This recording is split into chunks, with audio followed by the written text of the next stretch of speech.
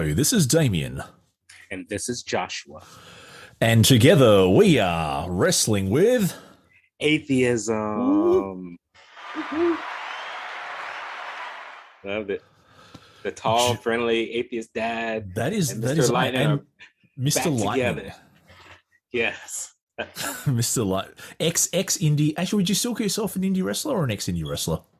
I would say indie wrestler at this Okay. point. I haven't wrestled in over 3 years. Oh, My okay. last match was me retiring my brother in the ring. Oh no. and I was gonna wrestle after that, and COVID hit. So my last match was me retiring my brother, which could be my retirement match. But I always say Oh well. in the wrestling industry, you never say Yep. retired. I mean, look if at we Ric if we Flair. if we've learned if we learned anything from Ric Flair or Terry Funk, it's that a Exactly. retirement. Yeah. Speaking of retirement, I know this will be very brief, but there's some recent rumors of Sting potentially retiring Oh, okay. as his contract is going to be up uh, with AEW at the end of the year, Yep. as far as I know. So he's thinking about that because he's gone on record saying, I don't want people to say, oh, I wrestled and that was embarrassing. I want to say, oh, that was awesome, type of thing. Yep. He clearly does not want to relive, moments like Taker, Goldberg, Saudi. Yep. Yep. Type of thing. And just on that, I don't know if you can see on the screen, apparently Tully Blanchard has also kind of teased a retirement as well. So his Tully Blanchard's AEW contract has come up, and so he's left. He's left that, and now, yeah, he's kind of gone. Yeah, look, I'll just keep it to fan conventions and yeah, stuff like that. Yeah. Wow. So, That's one I didn't know. oh, there you go. That's I am. While we're talking about things, we do have to pass our condolences to David Ramsey's family. Don't know if you Oh, came across the news. Yeah, David B. Ramsey, who was a guest on our show not too long ago, passed away from a sudden illness. what? Oh no. Yes, that is on the Wrestling with Atheism. I did link to it on the Wrestling with Atheism Twitter page, but yeah, Baptist News Group actually, yeah, they reported it. And I first came across it on Facebook because I was actually friends on Facebook with Yeah. Dave Ramsey, and yeah, we stayed in touch, and yeah, then his Oh, I think his wife or his daughter actually posted on Facebook and said, "Oh, geez, okay, that's oh, that's sad news there. I know that was a." Yes, it was on our show just last year. He was, and he was sounding healthy and vibrant, Mhm. and living the dream, as they say. Yeah. You know, I know he has some affiliations down here. He said something about the uh I can't remember if it was Duke or Yeah, something, yeah, or Duke. I think even Wake Jerome. Forest as well. He was Wake involved. Forest, yeah. Yeah, and so he was pretty much local. Yep, yep, I read. and then travelled to Florida quite often for golf, Yeah. as you do, Wow. as you do. So that's a bit of a sour note, but um, well, we've got a bit to cover in this episode.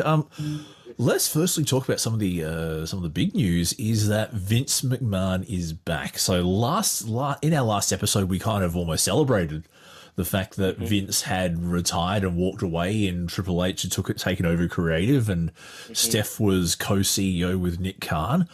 And Vince had ridden off into the sunset, and it was like it was like a fresh coat of paint had been applied to the building. Everyone, hey, we can change directions. But now all of a sudden, Vince Hmm. decided to unretire himself, use his, I think he's got like 70% of the B class voting shares. Yeah. He has a lot of shares. Yes, he does. But WWE split their shares into like A class, which are non-voting rights, and then B class, which have the voting rights. Hmm. Because of course, that's how you do it in Vince Land. And yeah, so he forced himself back onto the board. Three directors resigned. Two new directors came in, and Stephanie quit as co-CEO. Yes. So in July of last year, July of 2022, Mm-hmm. uh, the wrestling industry, WWE entered. like a honeymoon phase where Yes, Triple H that's a very good putting it. Took control of creative. Vince was out, and Was it creative July? WWE was so hot. Josh, What was it July? Come on, no. did I If say? it- July? Huh? yeah, you said It July. feels like. If sorry, What month was it? I think it actually was because I remember SummerSlam was Clash at the Castle or SummerSlam was in Wales, and that was one of Triple H's first shows. So it was Yes. I think it was July. It just feels like 2 weeks it's ago. like it's that long. We've already had Christmas season and everything, Mhm. and the entire wrestling world. You get all these wrestlers who are fired. They're coming back, or Yes. they're getting their names back. You see guys getting pushed like Ricochet constantly, and things are like we're changing and developing for the good, and everybody, even like this episode we're going to talk about. We're excited about WrestleMania season and the Royal Mhm. Rumble coming up, and we have some good predictions and things like that, like under the Triple H administration, as long as he has a creative. But with this news of Vince coming back, and we just don't know if he's going to be in charge of creative again, or how many of the Vince McMahon, so to speak, yes men will return. And it's been a scary fact for it, and it's almost as if the talent in the backstage, they are legitimately scared, because I just remember when Vince was there, nobody was ever safe. Yep. You can name just names. How many? It seemed like every month or so you had a mass the releases, mass yes. releasing. Mhm. We really haven't had mass releasing since that's happened. We had some few here and there, but it hasn't been like serial as No, it was. So we've had more mass hirings rather than mass releases. Exactly. Yeah, mass hirings, and I feel like people are more open up to like coming and working with WWE, because it seems like it's there's a little bit more creative freedom than it was like in the past. It's not every overbooked, overproduced production, so to speak. And not to say the Triple H run and everything wasn't absolutely perfect. There's some like things here and there, but for the most part, I'd say it's trending in an upward direction and everything. Like things he's done with these guys. Now Vince is back, and just say like half of these guys who are on the roster are in these positions as they are now under Triple H, like maybe a Ricochet or Karrion Kross, or you can keep naming the names. You just start to wonder, even like an LA Knight and how he's been booked out there. How many people love that character? You just wonder, and you just fear like, are they going to get buried or not? Like small, like the fear that's come over like the whole wrestling community, if in fact he's trying to take it over, or if he's trying to take it over just to say I'm back in the WWE. People call it like an ego plan or whatever. I don't know if we want to tap down that road or not, but what we might call a dick swinging contest. Yes, mine is bigger than yours type of thing. Yeah, I'm getting these people. I was in charge of creative since the 80s, since I brought it from my father. And it's so far it's, I feel like there's like news every other day on this, and contradicting stories every other day. It is weird, but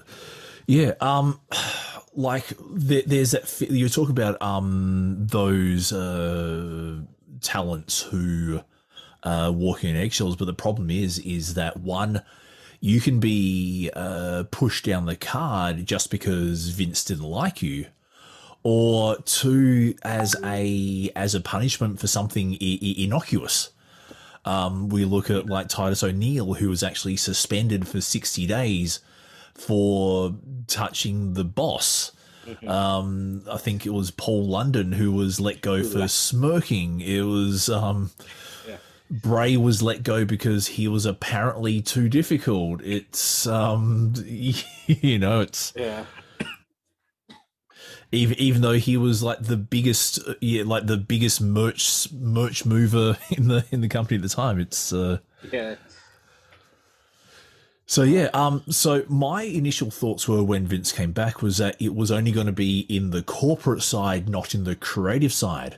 And I was thinking, as long as he stays in the corporate side, then okay, let him prepare the company for sale if he did want to do that. Or let him do that there. But then there was rumors that he wanted to get back into creative as well.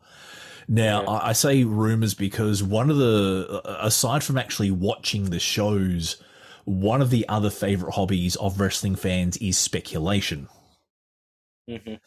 And all this speculation going on, and I think speculation drives 3/4 of the wrestling blogosphere and the YouTube sphere. It's just interesting that.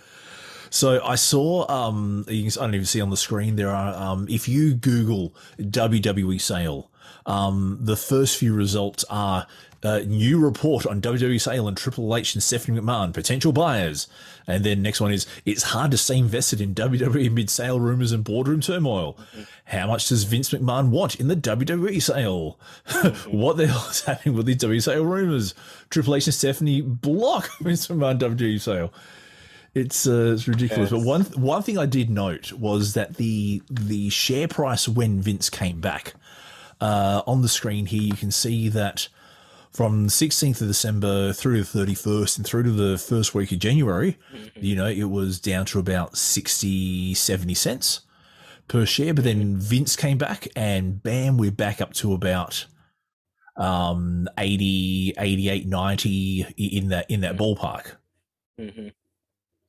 So obviously investors love having Vince McMahon back, but I don't think the fans do. And as you said, like if it's a corporate return, like you can see that, and I'm pretty sure a lot of the wrestling industry will be okay with that. If he taps into the creative part, that's where it's like we go back to the same stale product that was going on, and maybe because Vince is probably so far out of the times, but like with the corporate aspect, the main issue that could be would be potential buyers of it. The most controversial, like the story that came up, it's probably the biggest rumor without being actually confirmed or anything like that, as far as the Saudi Arabia rumors that Saudi Arabia had or will or was interested in buying the product. And I'm like jumping ahead to see how many superstars will be unhappy with the Saudi Arabian government, like in charge of the product. As far as I'm thinking, as far as you always have a handful of wrestlers who refuse to go to Saudi Arabia because disagree with the principle, disagree with a lot that's in that government. I would say, like, if I were wrestling in WWE and I were offered to wrestle in Saudi Arabia, I wouldn't go. I'm just not. I'm just like, I don't agree with the whole gender, the gender issues and stuff. Women's rights over there. The lack of democracy. It's a bit of. Well, it's funny you mentioned the Saudi government, because how much across the golf world are you, Josh? How much of what? How much across golf are you? Are you across golf at all? professional golf? Oh, I haven't been keeping up with golf or anything Okay, like nice. that. But Are you familiar with the Live Tour, LIV? Live Tour, very Yes. small bits of it. Okay, It's like okay. I've like heard it, but I'm not you're not sure of everything it entails. No worries. Okay, so Live is a professional golf organization that is a rival to the PGA. It's actually one of the reasons I know about it is because it's actually the spokesperson for it is Greg Norman, who is actually one of the most famous Australian golfers in history. He's in charge of it partly because he's always had a grudge against the PGA. Two, he's making a shitload of money off it. So the thing about Live is that it is backed by the Saudi Arabian PIF, the Public Investment Fund. So there's all this money. Also, so there's all this talk about blood money. You know, like players who accept invitations to play at Live tournaments. You know, being accused of taking blood money. You know, excusing human rights abuses. All this kind of stuff. And there's this term called sports washing, where people are accusing Saudi Arabia of using its vast oil wealth to sponsor sports tournaments in order to clear up its name. So I just wonder if this is another example of sports washing by Saudi Arabia to, you know, make itself look a bit more a bit more progressive and quell all the criticism of human rights abuses and stuff like that. Yeah, that does make a lot of sense. So this could be a very effort to get, you know, their name, you know, back in the light of their, just to kind of like repair their image or whatever they're going for. And it's not to say, you know, like if they were if the Saudi government did buy WWE, not to say like that, like all of those strict principles and stuff that they follow over there are going to be like pumped into the WWE product, even on US soil. Like I wouldn't expect them to you know, force women to cover up like they would in Saudi full time or like anything crazy like that. It's just the whole idea of you know who you're working for, as far as like, you know, like people quit Twitter because Elon Musk is a part of it, like, you know, things like that. No, I get exactly where you're coming from. Because there was also a rumor that AEW was looking at buying as well. Yeah, I actually heard of that. Shad and Tony Khan, they're both interested, and that just getting a lot of wrestling fans saliving at the product. Of course, you know, we've always, you know, loaned for joint product and crossplay and things like that. Yep. And just how like AEW's been working with other promotions as well, especially like New Japan Wrestling and AAA. AAA. You know, all of these, and how he even bought Ring of Honor, and you see that constantly on AEW television. To see like somebody like a Roman Reigns or somebody appear on AEW television. Yep. I'd say the concept of the Forbidden Door has been, you know, like blown apart. It's out of there. Yeah. So that I was one of those, you know, salivating at that being a possibility. Oh, that would be. I could see it happening, but it's like, would WWE actually sell to them where they can Could see it. Well, It's kind of tough to say, you know. yep. It would turn Tony Khan into the new Vince McMahon because if you remember during the 80s, Vince McMahon went on a territory buying spree in order to consolidate wrestling power in him, and you know he ended up ruling the wrestling landscape, and it'll be all sorts of ironic if Tony Khan and his family brought WWE to consolidate the wrestling environment. You would have AEW, WWE, ROH, all the ECW IP, all under one one body. That would be. And look, I could see Roman Reigns and the Bloodline taking on the Elite. Kenny Omega and the Young Bucks. That would be absolutely phenomenal to see. The Miz versus MJF on the mic. That would be worth watching. That would be very entertaining. We should do like a dream AEW WWE card episode sometime. That would be interesting. Yeah, how many guys AJ Styles and Finn Balor could face over there, and Rollins, and you can see, you know, as you say, Kenny Omega. Yes, it reopens Daniel Bryan back up, even though he's wrestled, you know, half the roster. It's still, you get to have a chance to see some of these matchups you never see, you know. Darby Allin versus so many guys. Darby Allin, Seth Rollins, Darby Allin, AJ. Yes. I mean, Darby versus Finn, both in the face paint. That would be that would be awesome. And Bray Wyatt with his character, him, maybe Malachi Black, and them going at it, or something. Stokely Hathaway and the guys, you know, versus Hit Row. That would be Hit Row, that would be yes. But look, how likely? Look, the problem is there's so many rumors flying around that it's hard to know what to pay attention to. So I just wait until an official announcement is made.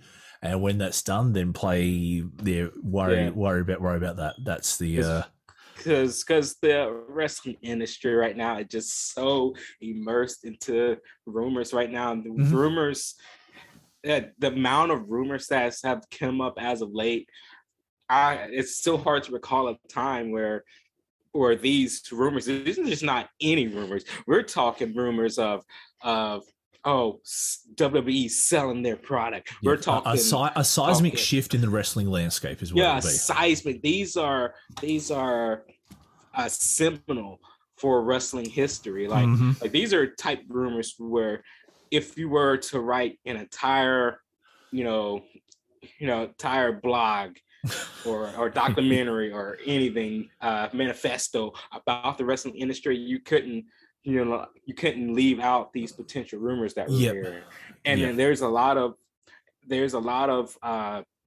traction behind it that although these are some rumors, it just gives you that mindset of where the wrestling business could potentially go. It is highly likely that WWE will be sold, sometime this year. And who'd ever thought we, get to that point?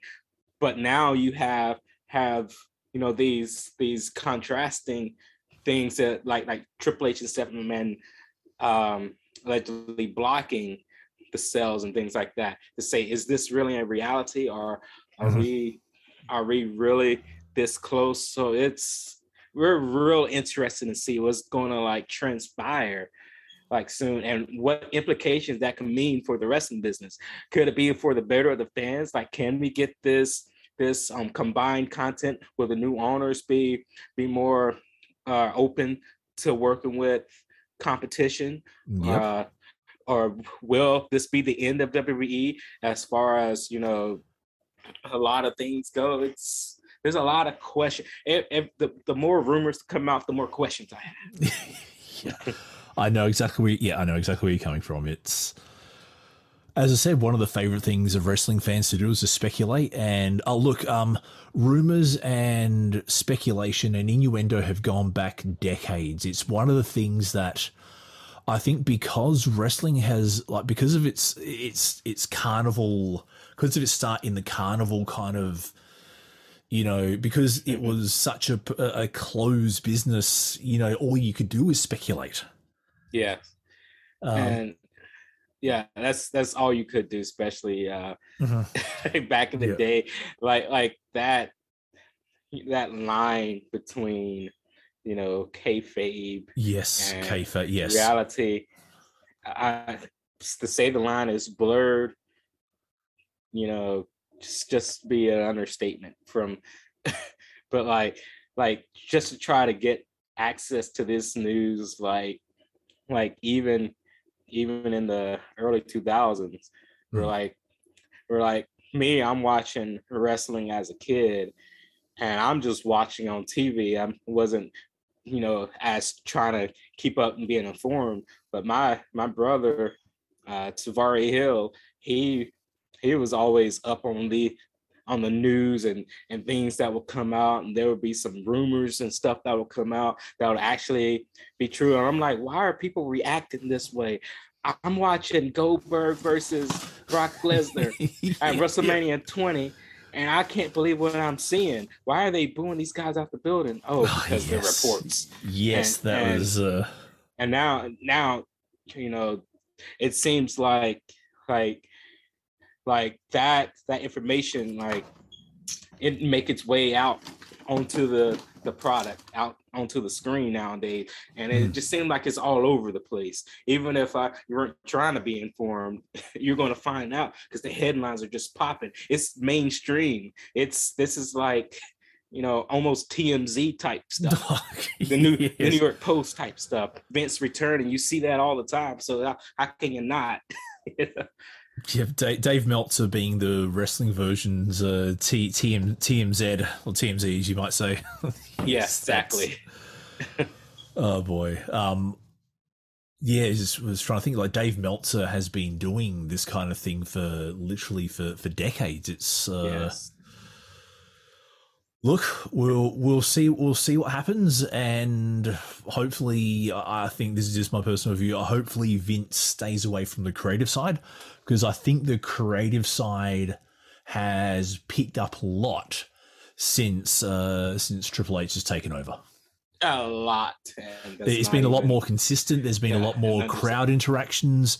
There's been, some of our favorites have returned, and some of people got their names back. Interesting backstage scenes. And yep.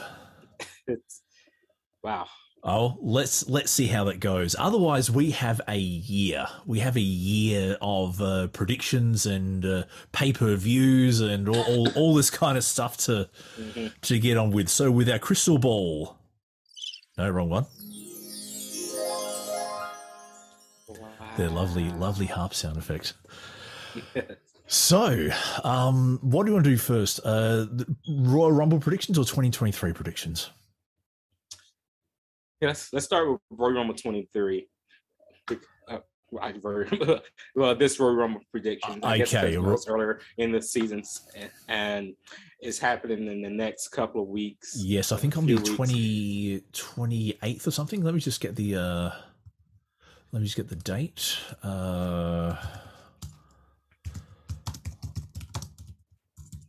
2023, and it is on the 28th? On the 28th. Correct. Yes. All right, there you go. That's likely. So on January 23rd, it's Monday, January 23rd of 2023. A Raw. WWE is hosting the 30th anniversary of Raw. Oh yes, they are. Yes, and we already have at least four legends confirmed for the show, with those names being Kane, yes, X-Pac, I think Ric Flair, yep, and Tatanka. They were confirmed. They were trying to get Kurt Angle and some other guys look up there. So my question here, with going into these Royal Rumble predictions, and given how we've already seen a whole collection of Cody Rhodes packages and stuff coming out lately on WWE television. Like, they're not keeping it a secret. Cody is coming back this month, or like, so, or maybe if it's not this month, it's very, very soon. So if you're WWE, you go ahead and, you know, do the thing we're expecting. Wait for I was going to say Cody to like return at Mania, or would you pull him for this 30th anniversary show right here and build for Mania? But it's those are, you know, it's both interesting options right there. Indeed. No, look, I think he will return he will return at the Rumble. I don't think there's much value in pushing storylines on the 30th anniversary of Raw. A 30th anniversary show is pretty much nostalgia all the way. And I'm glad you said that, because like what they're doing with the current product and storylines, that can easily get lost in the mix of all these nostalgic returns. And you see, wasn't it like a few weeks ago where Kurt Angle came back, and a big nostalgia on Raw. You had the whole milk show, and nobody sold anything better all year long than Otis sold that milk. Yeah, I definitely agree. That was. Boy, hold on, give me a sec. I do agree. It'll be. I would say Cody Rhodes would definitely return at the Rumble. Mm-hmm. Does he return number 1? Does he return number 30? Does he return at a random number? Well, but but the thing is, it's like it's about that time. Who do we project to win the 2003 Royal Rumble, which will be the what number Royal Rumble are we on? I think it'll be like the let me double check. 25th, maybe. Possibly. Wait, 30, not 25th, 35th. Yeah, let me see if we can find out which number Royal Rumble. No, 36. 36. Okay. Yes. Because you have to count the actual year. Yeah. Yes, exactly. So in 4 years' time, in 2027, it'll be the 40th Royal Rumble. That's an interesting stat. Okay, so the way I'm going to break this down is the first question we're going to ask is for the men's, who are the first two going to be? The first two to enter the Royal Rumble. Oh man, so I just feel like it's going to be Cody. Yep. I think they're going to have him come out dead number 1 and last the entire way, if it's not number 2. Okay, Seth Rollins will probably be the one of the best picks for number 2, and I can see those two guys battling out together in the ring for at least 30 minutes to start the Rumble. Their feud last year was legendary. That was and I'm actually really happy to see that a WWE mainstay like Seth Rollins actually put Cody over. That was, they both did their jobs to perfection. It wasn't like, there was no hint of Seth trying to get payback at Cody for coming in from AEW or leaving WWE or stuff like that. They both played their roles to perfection. They're both professionals. It was really, I'd say feud of the year. It was absolutely, especially with the iconic Hell in a Cell that Cody put himself through with the pectoral muscles off. And that spot where Seth got the kendo stick and dug it into the that. Because the fact we're still like reacting to like moments like that, because we do know it was a legit injury. Yeah. It's not paint or WB trying to toss it up or everything. Of course, there's parts where they worked over. Hey, Cody, where's the safe spot I can kind of hit you with? Is it okay if I hit you here? It'll be fine here and there. But just the mere thought, maybe if Rollins was an inch more to the right or inch more to the left, like how much more pain it could have caused him. But that was probably the performance of the year so far, of the year of last year, feud of the year, no doubt, in WWE. But what he did in that Hell in a Cell, Yep.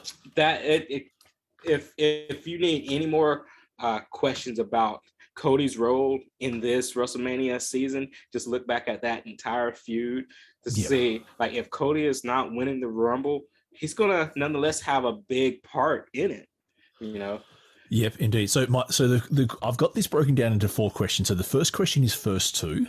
The second will be the Iron Man, who's going to last the longest. The third question will be final 4, and the last one will be the winner. Okay, and we can do that for the women's as well. Yeah, okay. Women. So your first 2, I'll agree, Cody, partly because his entrance needs a bit more setup. He has that special entrance where he has that platform that rises up. And he has that special entrance as well where, like, it just gives you pop. It has that pop. It has that certain gravitas about it. That Cody never had during his time as Stardust or Dashing Cody Rhodes or Handsome Stranger or whatever.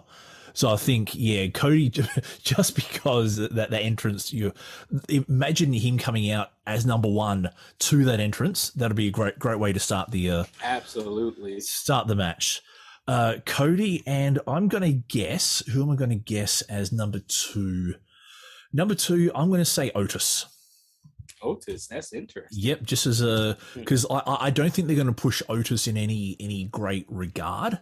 So I think I could not see Otis. If it was a legit fight, I could see Otis winning. But given it's a performance, no, I'm going to go. So Cody and Otis, and for you, Cody and who are the first 2? For me, it's Cody and Seth Rollins. Okay, I'm putting that down. All right, who is going to last the longest? I would say Cody. Okay. Just to continue his Iron Man will to fight, image that he's been building, especially in this comeback. I'd say Cody, number 1. Yep. Odds on favorite to last the longest. Yeah, I would agree there. Let me just jot this down. So, Iron Man for Josh is Cody. I am going to say I haven't really. I would like to see. Okay, who will be the Iron Man for this year? Is trying to think. Let me think. You think they could put? So I know LA Knight and Bray Wyatt. They're both having a battle at but I think the Rumble, at the Rumble. Yeah, but do you think they're going to be included? Yeah, but with feuds, usually what they've done is the 2 people who are feuding would just knock each other out. Yeah, it's very, very rare. I'm going to go Austin Theory as the Iron Man. Yep, that would be nice. Okay.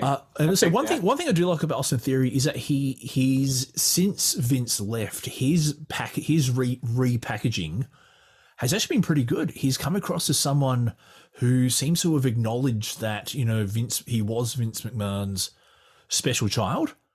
And I think that there was even promos cut that your daddy's left. And he's now come out as, aggressive and, willing to take risks. And so I think, he's basically saying, I do not want to be seen as, Mr. McMahon's protege. I don't want to be a kid. And of course, the most disrespectful thing you can say to Theory right now is you're a kid. Yep. That's what Rollins has been pulling. So, and they seem like 2 high profile guys going into the Rumble, Theory and Rollins. And to think, Theory, I think that's an excellent choice because he's a major champion right now, and they're pushing him in this way, and his affiliation with Cody and even Lashley. As far as Lashley is concerned, I mean, Lashley in this Rumble, so I feel like he might take over the role as one of the person who gets the most eliminations in this Rumble. Oh, okay. Ah, yes, I should have put that as well. Most eliminations. Okay. Yeah. Like, do you think they'll have a Kane, Kane type performance, or a Braun Strowman, or a Brock Lesnar type performance? Who do you put Roman Lashley? Reigns type Royal? Yes. So you're going to put Lashley as most eliminations. I'm going to put Gunther. Oh, assuming Gunther is actually in the men's Rumble. I think Gunther. Oh. Actually, speaking of which, did you see? It's actually on the WWE YouTube channel. Gunther versus Braun Strowman for the IC title. They did that on the most very recent SmackDown, and there's actually like the highlights package. Also, like the 3.5 minute clip of Braun versus Gunther, and it is hard hitting. Like they both slap each other, and the sounds. Oh my god, they were very physical in that match. I got the chance to see it in its entirety last night. They're going back and forth, and it was good that they both had a nice, decent match. And I love the fact that they gave as good as they got Gunther a clean win. The power bomb from the top, and it was a power bomb from the top, but it was a little bit botched because you see that Braun Strowman actually landed on his feet and then splat on his back. Yeah, it was an ugly finish. Like the whole thing, but it's just the implications of what it meant to actually pin Strowman there was like the match was decent in itself. Of course, you got the botch finish at the end. Yeah, that was a sloppy, real sloppy. Look, but then like two big guys from the top rope, into a match, and they're both sweaty and they're both I wouldn't. I wouldn't worry too much about it. Yeah, I wouldn't worry too much about that. I think it was also a great match, just the way they tore into each other. And there was a spot where Gunther was working on Braun's arm. I think Braun then rolled over and like picked Gunther up into like a back suplex. Yeah. The crowd popped so hard for that. I know that. I thought that was amazing. It was interesting. Like, not many people can hold up Gunther just as a human, but the fact that Braun did it relatively easily was like, holy shit! That's this guy is made of sterner stuff. Some type of stuff. Now, I was just thinking that Rick Boogs, it's good that his name is on the screen here, that I think he may be in line for a return as well. Oh, yes, after he tore his quad at WrestleMania. So, do you think they would keep that affiliation going with him and Shinsuke? And Nakamura, or you think it's done deal? Like, I've heard rumors that Arcade Bro maybe parting ways because Sheamus and McIntyre are now going to be called the Brawler Bros, and WWE doesn't usually do similar names. You got the Brawler Bros versus the Brawling Brutes. Brawling Brutes, Brutes and Bros and Bangers or no, if they hold on. Here's a creative idea: the Brawling Brutes and Arcade Bro come together as a faction to challenge the Bloodline. I mean, the brawling bros versus the Bloodline. That would be. That would be, and as there have been reports, and I want to say, like, if you go back to some of our past episodes, and one of our topics was how to get the belts off of Roman. Yes. The thing I said was first split the belts. He won them separately. Have him have to lose them separately. Yep. And it appears, I mean, this is the most rumor-esque time that has been in the wrestling industry in some time.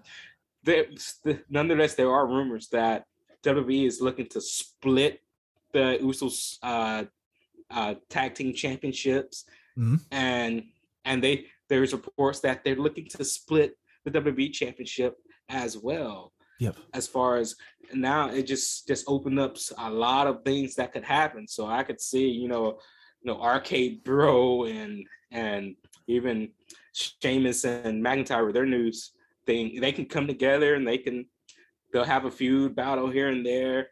As we have this tag team tournament, there's a lot of things to look forward to. But even if you come back to like that, as look forward to as far as 2003 is concerned, even WrestleMania season, but even like this WrestleMania season, I can't wait to see what they're going to do with those titles.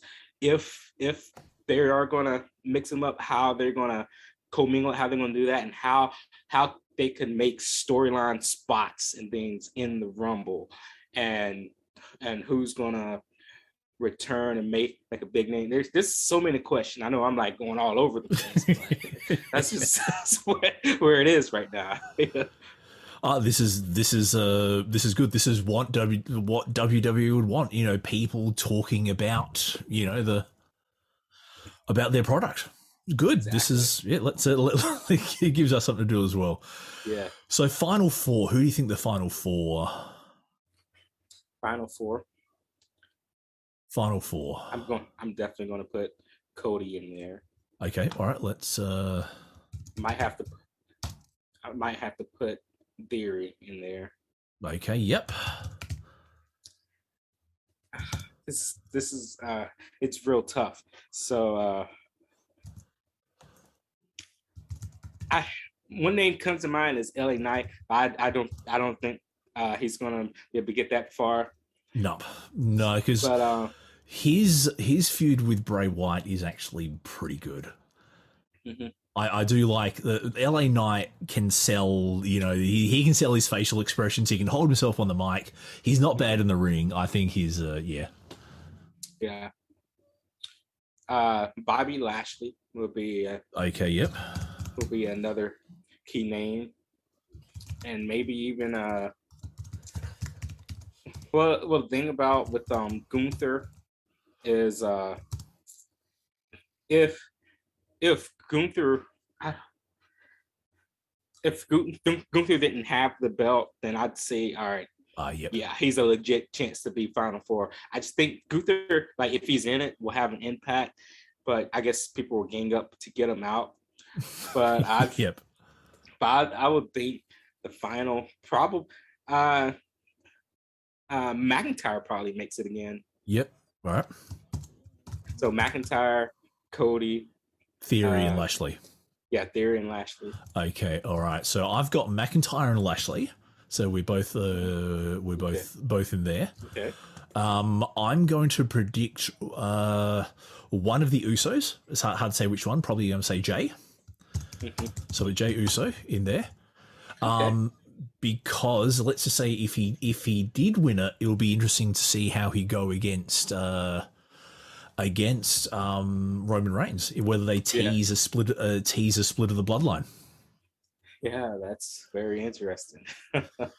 That, and just trying to think who else, and I'm going to go Finn. Finn, oh, awesome! Yeah, because Edge is reported to potentially return. Yes, so again, they can have something going on, and yep, I could get Finn over. Now the big question, Josh, is who's winning it? I just going Cody. Okay, you're going to go. Oh, you're going to go Cody all the way, doing a Ray from I think 2004. Yes, I think it was a Rey Mysterio from 2006 coming in at number 2, or probably number 1. One of those. Both of those you get a grand entrance. Yes, you do. Yep. Let me just tidy this up. McIntyre. Who am I going to go to win it? Oh, jeez. It's going to be Lashley or Finn. I do like Lashley. I think there was a video package for Lashley coming back as well, coming on onto Monday Night Raw, and I think they. Sorry. I would absolutely love it if Lashley were to win. Yep. I'm going to go Lashley. Awesome. So that's it there, and I think Lashley looks hella good for, like, what is he, 40 something now?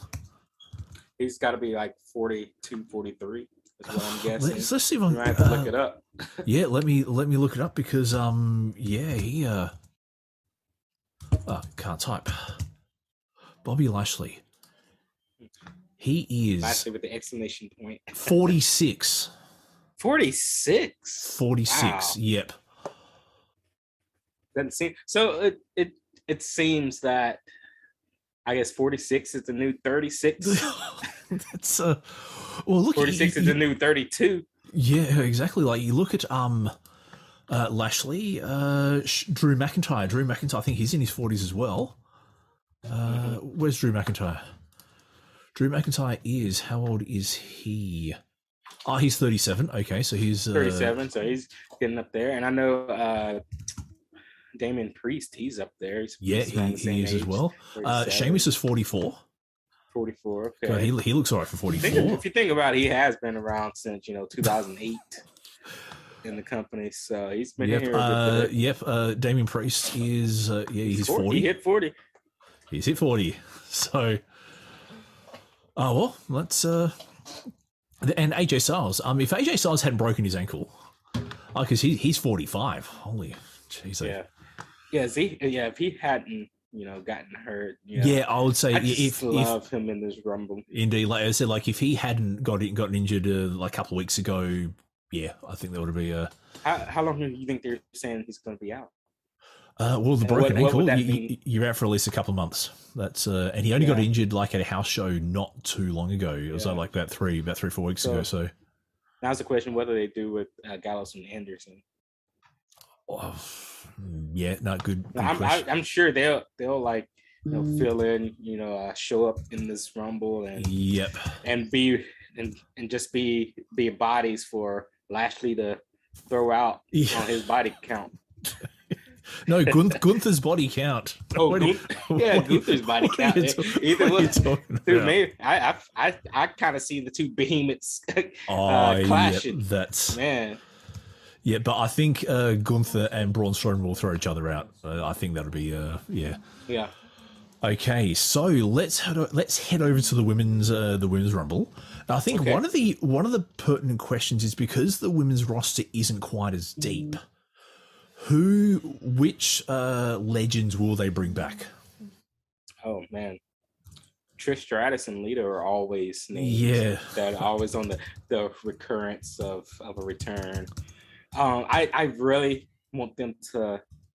This goes to like hoping Triple H is still in charge of creative.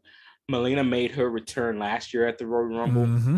I would like her to make a return, and I would like to see her for at least 5 minutes, because we only got maybe a couple of minutes of her of that, and I was outside.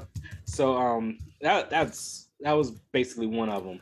Okay. Well, before we go on, let's just ask. Okay, with the men's, will they get someone to return, and if so, who? We'll quickly go over that. Will there be a legend who returns and does like a 2-minute spot or something? So now it's like what type of return? We do know or highly speculate Cody's return. Yeah, but I'm talking about a legend, a legend return. Yeah, which legend? Legend return. Does his Edge count? No, because he is. I'd still call him an active performer. Active. He's kind of still active, even though he's in the Hall of Fame. Yeah, exactly. But as far as a legend is concerned, returning, man, I'm trying to. Who would even? I think we've seen the last of Kurt Angle in the ring. Okay? All right. So I'll let you go first while I'm gathering. This is a bit out of left field. Ric Flair. Whoa! Woo! Woo! Actually, woo! Now the reason I say that is because retirement is a bit of a dirty word, and there has been speculation that Triple H and Ric Flair have kind of rekindled their friendship. Ooh. Like they did have a bit of a beef with each other. And yeah, I think that, it may be as like a peace offering, and Ric Flair. You, I don't you know, sound mean, but he does need the money. He's how much that makes sense now if you think about it. There you see all the video packages of Flair as of late of the documentary as they say I should have been dead, he could have killed himself, and Charlotte Flair is like, Dad, what are you doing? There's this image of him like working out as hard as he can. But here the most important part is, wasn't it like Vince's idea to have him retire in 2008? Yes. and Flair obviously didn't want to retire because he went on and had a career in TNA and subsequently, and he wrestled last year. Yep. But I think maybe he might just come back and do like a soft, fall out of the ring. Like he might like pop over the ropes and then get like bumped off just to fall on his backside, and something soft for a man of his age and injuries. But I think and the other thing I noticed, I don't know if this is made too much hype about this, Charlotte got her last name back as well. Oh yeah. I almost, I never really noticed that it's gone. I know it was like Charlotte. But I always just thought it was always implied that it's Flair there. And I just felt like they used it. But it's, I get the fact that, wanting, simplified names. Just like you see a name like Kane, The Rock, Undertaker, Triple H, those are simplified names. It's kind of hard to remember Hunter Hearst Helmsley, yeah. But I can see it, but they're probably overdoing it a little bit, of bit. The name. Anyway, so your pick for returning legend in the men's. Returning legend in the men's, I want to say it will be Kurt Angle. I'm kind of wanting to say Kurt Angle. I keep going back to Kurt Angle. You do. I know he's already confirmed for Raw, and his last match was Corbin, and how that went. It was an all right match. It was an all right match. Give me Angle for 2 minutes. That's all we need. Angle for 2 minutes. Okay, Bobby Dutton, right. I wouldn't mind seeing Booker T. I know we see him on WBTV a lot, but because he's commentating on NXT. Rooney. Yeah. Actually, all right, so do you want Kurt Angle or Booker T? Oh, right now I'm going to go Kurt. Okay, all right. I'll put Kurt Angle / Booker T. Yeah. There we go. Okay, you get two bites of the cherry. Okay, in the women's. Okay, first question. Or who's the first two? Let's go legend. So which legend will return? Okay, legend. I would say I know Lita is in there every year. Yes. Let's say, and just make it a little bit more interesting. I'd say they bring somebody back like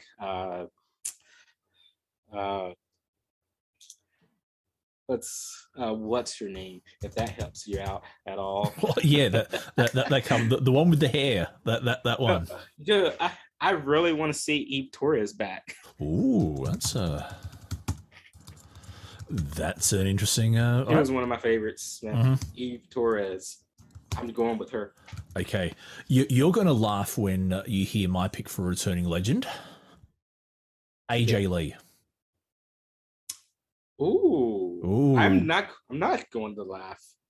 I know the whole controversy surrounding CM Punk and everything. Yep, exactly. Man, so I think maybe an overture to CM Punk might just fuel the speculation and see where we go. Okay, so Eve Torres and AJ Lee, that'll be very, very interesting. But we'll probably get like a Bella instead. Yes, probably both Bellas are. But yes, I reckon both Bellas. But anyway, who is your first two? Okay, we already know Liv Morgan is going to be number one.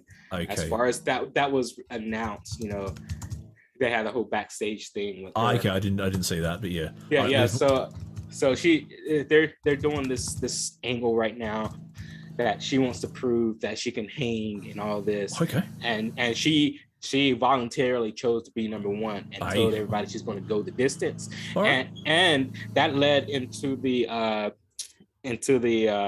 backstage confrontation with her and who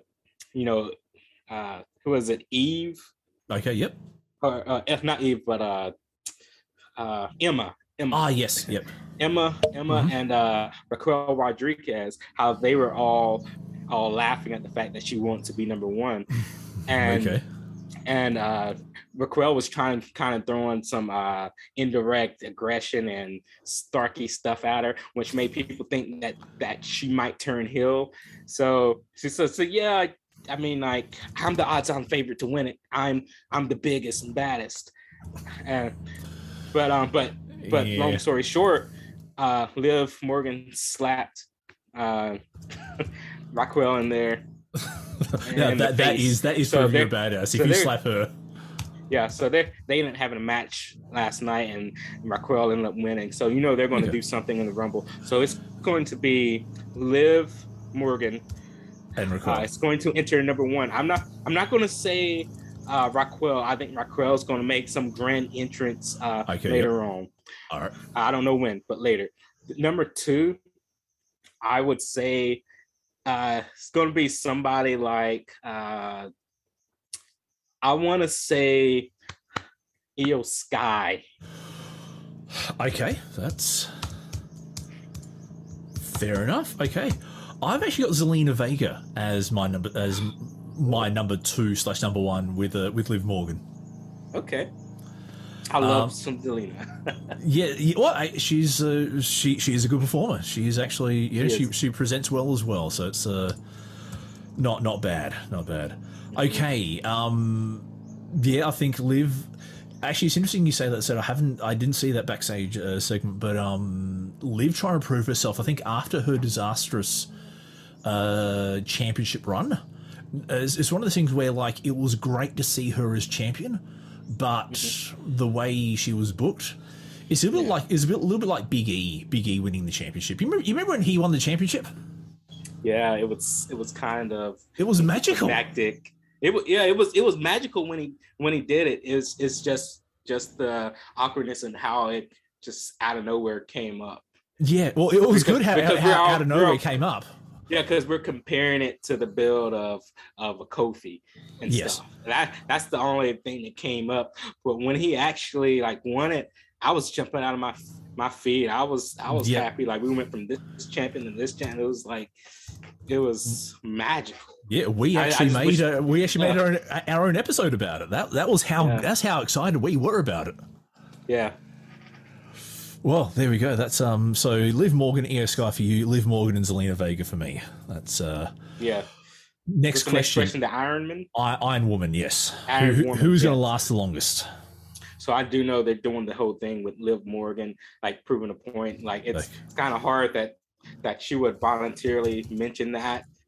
I'm not saying Liv Morgan just yet. I'm saying like she's going to last a good bit and everything. But I'm going to say she'll be outlasted by somebody. It'll probably be I'm not even sure. I'm thinking Raquel. Honestly. Okay. Well, yeah, Raquel. Yep. If you want to go with, let's go Raquel. For me, I would really love it to be Shayna. I love it too. But she is such a badass. She is. But I'm going to pull a name out of left field. Doudrop. Doudrop to make a return, and to get a bit of a push on the way back. Okay, that's interesting. Because she has been out for a while. She has been. She got married. I remember seeing that on her social media. And I think that might actually once the stain of Eva Marie has gone away, I think there might just be something to Oh yes, and Absolutely. So that'd be interesting. She's going to eliminate at least 2 people for you. Yep. Most eliminations. Who do we get most eliminations for?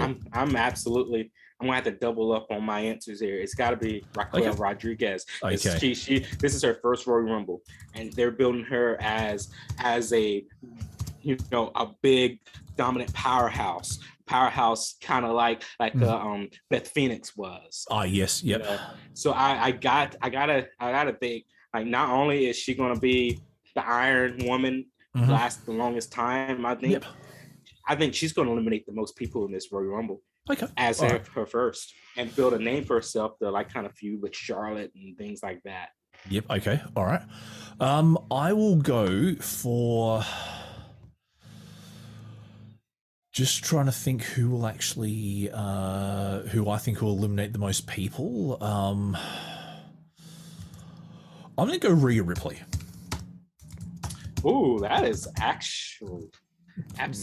Because actually, a Raquel versus Rhea showdown would actually be pretty good. But it's. Like Rhea's presentation has been pretty good so that Judgment Day storyline, the way she's playing Dom, the way I think they might just give her give her the cherries on this. Give her something. Final four. All right, so before we get to the final four, I just want to like make sure who's in it. So good question. Who is Bayley Bayley's wrestling Bianca at the Rumble? Is she? Let me check the card. I can't remember. I want to see who's wrestling to who's not going to be in it, because I don't want because they will how can I say, like, even if you perform later on, like, there's no guarantee. There's been numerous times. So far, according to the Wikipedia page, the only 4 matches scheduled are the men's and women's Rumbles. Mm-hmm. Bray Wyatt versus LA Knight in what's called a Mountain Dew pitch black match. Yeah. That'll be interesting. That'll be. I think there's 2 guys that can pull it off. I think we'd be those 2. And last is Roman versus Kevin. Okay, so for the championship. Okay, no, not confirmed. So I can put Bayley in the final 4. In my final 4, I can put. I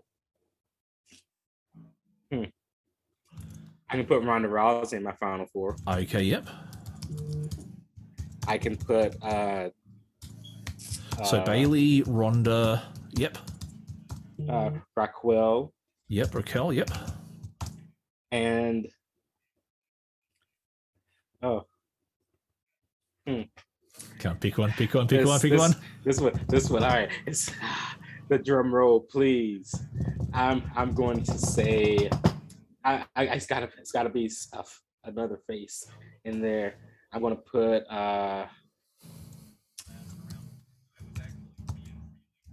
this is harder than I thought it would be. That's all right. I think there's one name you'll forget. That's all right. I'll let you put your name and I'll give you mine. Okay, so this one, I'm going to go. I actually want to go Asuka. Ooh, okay. Put Asuka back in the mix. Okay. Fair enough. Okay. So for you, Asuka, Bayley, Ronda, Raquel. Mm-hmm. All right. My final 4 is Rhea. Yeah. Bianca.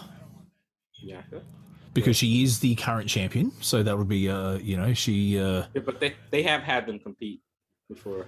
Yeah, I think Charlotte was in one as champion before. So Yep. Shayna. Mm-hmm. I think there might be some just because I love Shayna, and lucky last Charlotte. Okay. I think a champion versus champion final 4 might have a special kick to it, and might set the seeds for a longer feud down the track. Yeah. But let's who is taking the chocolates, Josh? I am going Raquel. All right. Wow. I've chose her on 3 separate occasions. This episode's been brought to you by Raquel Rodriguez. Please don't. Exactly. She is going to be the breakout star of 2023 as far as my predictions. I think they got something special in Raquel, and she offers a great balance to the roster, as you know they need a main event powerhouse. Yep. And I think it's kind of time, to do that with her.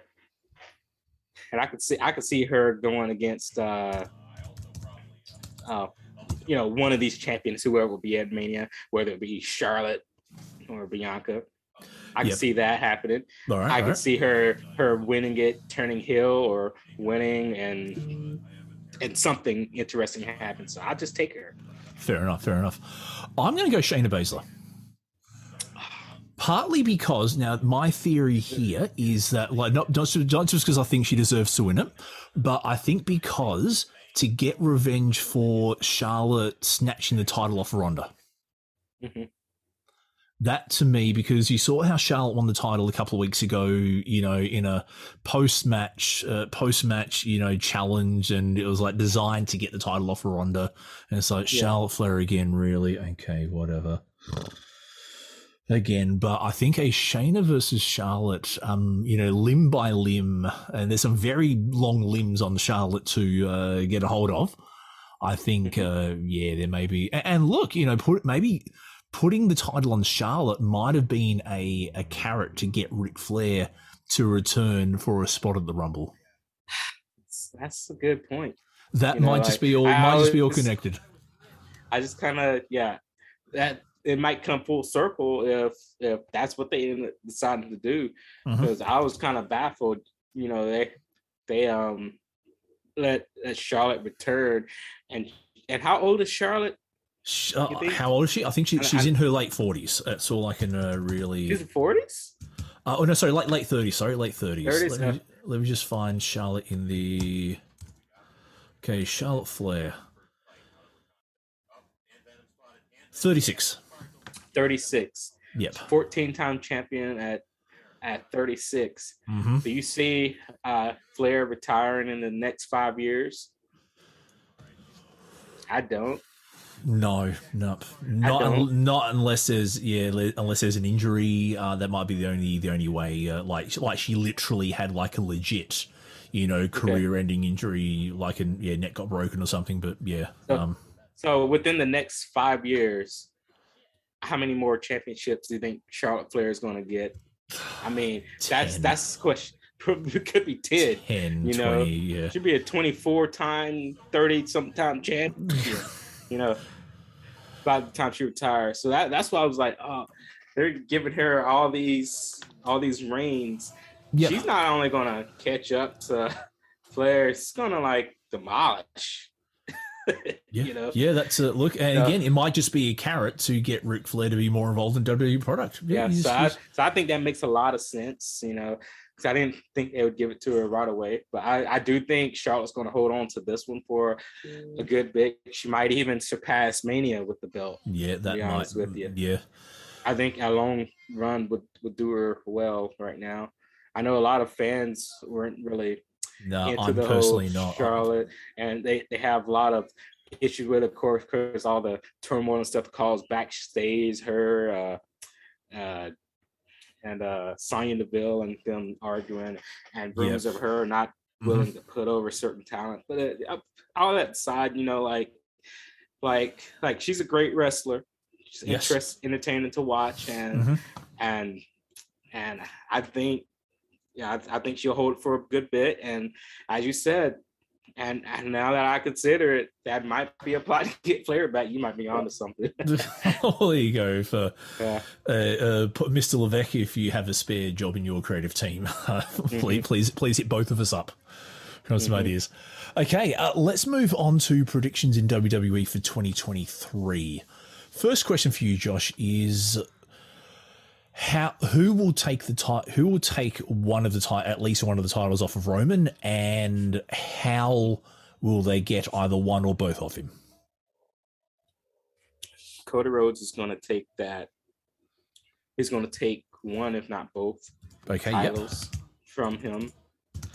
and I would say it's going to be through Cody winning the Rumble and winning the title at WrestleMania. Okay. Fair enough. All right, that's on a night 2 WrestleMania. I thought night 2 was going to be for The Rock. That's what that's the feeling. You know what? Yeah, probably maybe a night 1. A good thing this has been proposed is to have Reigns defend both titles on night 1 and night 2. Ooh, as far as night 1 being Cody for the Universal, night 2 being Rock for the WWE. All right. And and I mean, I don't see if that were the case. I don't know if it's hard to see Roman losing both. Okay, yep. But I know Roman for himself would love an extended break from the product. Yeah, he's been hitting at it for the longest. He's not there every week. He's got big things in Hollywood. Mm-hmm. I would say if he loses the titles, it should be separately, and I think it will be separately. It's either going to be Cody or The Rock. Okay. And I don't know how much time The Rock has to have a title reign or how long that could be. Yeah. But those two are the prime candidates to dethrone a Roman Reigns. Fair enough. I would say Cody, because it's good that we go ahead and have a full-time champ. We've been loaded with a lot of part-timers lately. Yes. But I mean, not that I don't enjoy the Reigns. I enjoy everything. Oh yeah, he's brilliant. He's just not around as much. Yeah, and as far like I like it as every now and then. I don't mind. Champion might not be there every now and then. It on every show, but it's like it helps build their mystique and their importance. They're not there. Oh, he's here this week. He's here this week. Or he's not being overexposed and overused. But at the same time, it's like we can't go too long without it being a regular name, because Monday Night Raw, as good as Triple H has made the product in the last half year, still needs a championship, a world championship. I don't think any wrestling show needs that. Which is what I thought the World Cup was about. I thought they had the World Cup kind of as a prelude to getting one of the belts off of getting the belt back off of Roman, but then Ricochet won it. And as great a performer as Ricochet is, I just don't see him winning the title off of Roman. So I thought, that's okay. I'm gonna go Lashley to be the next champion. Now, whether it be one or both, hard to say, but I'm gonna say Lashley because they're building him back up, and maybe as like a final run.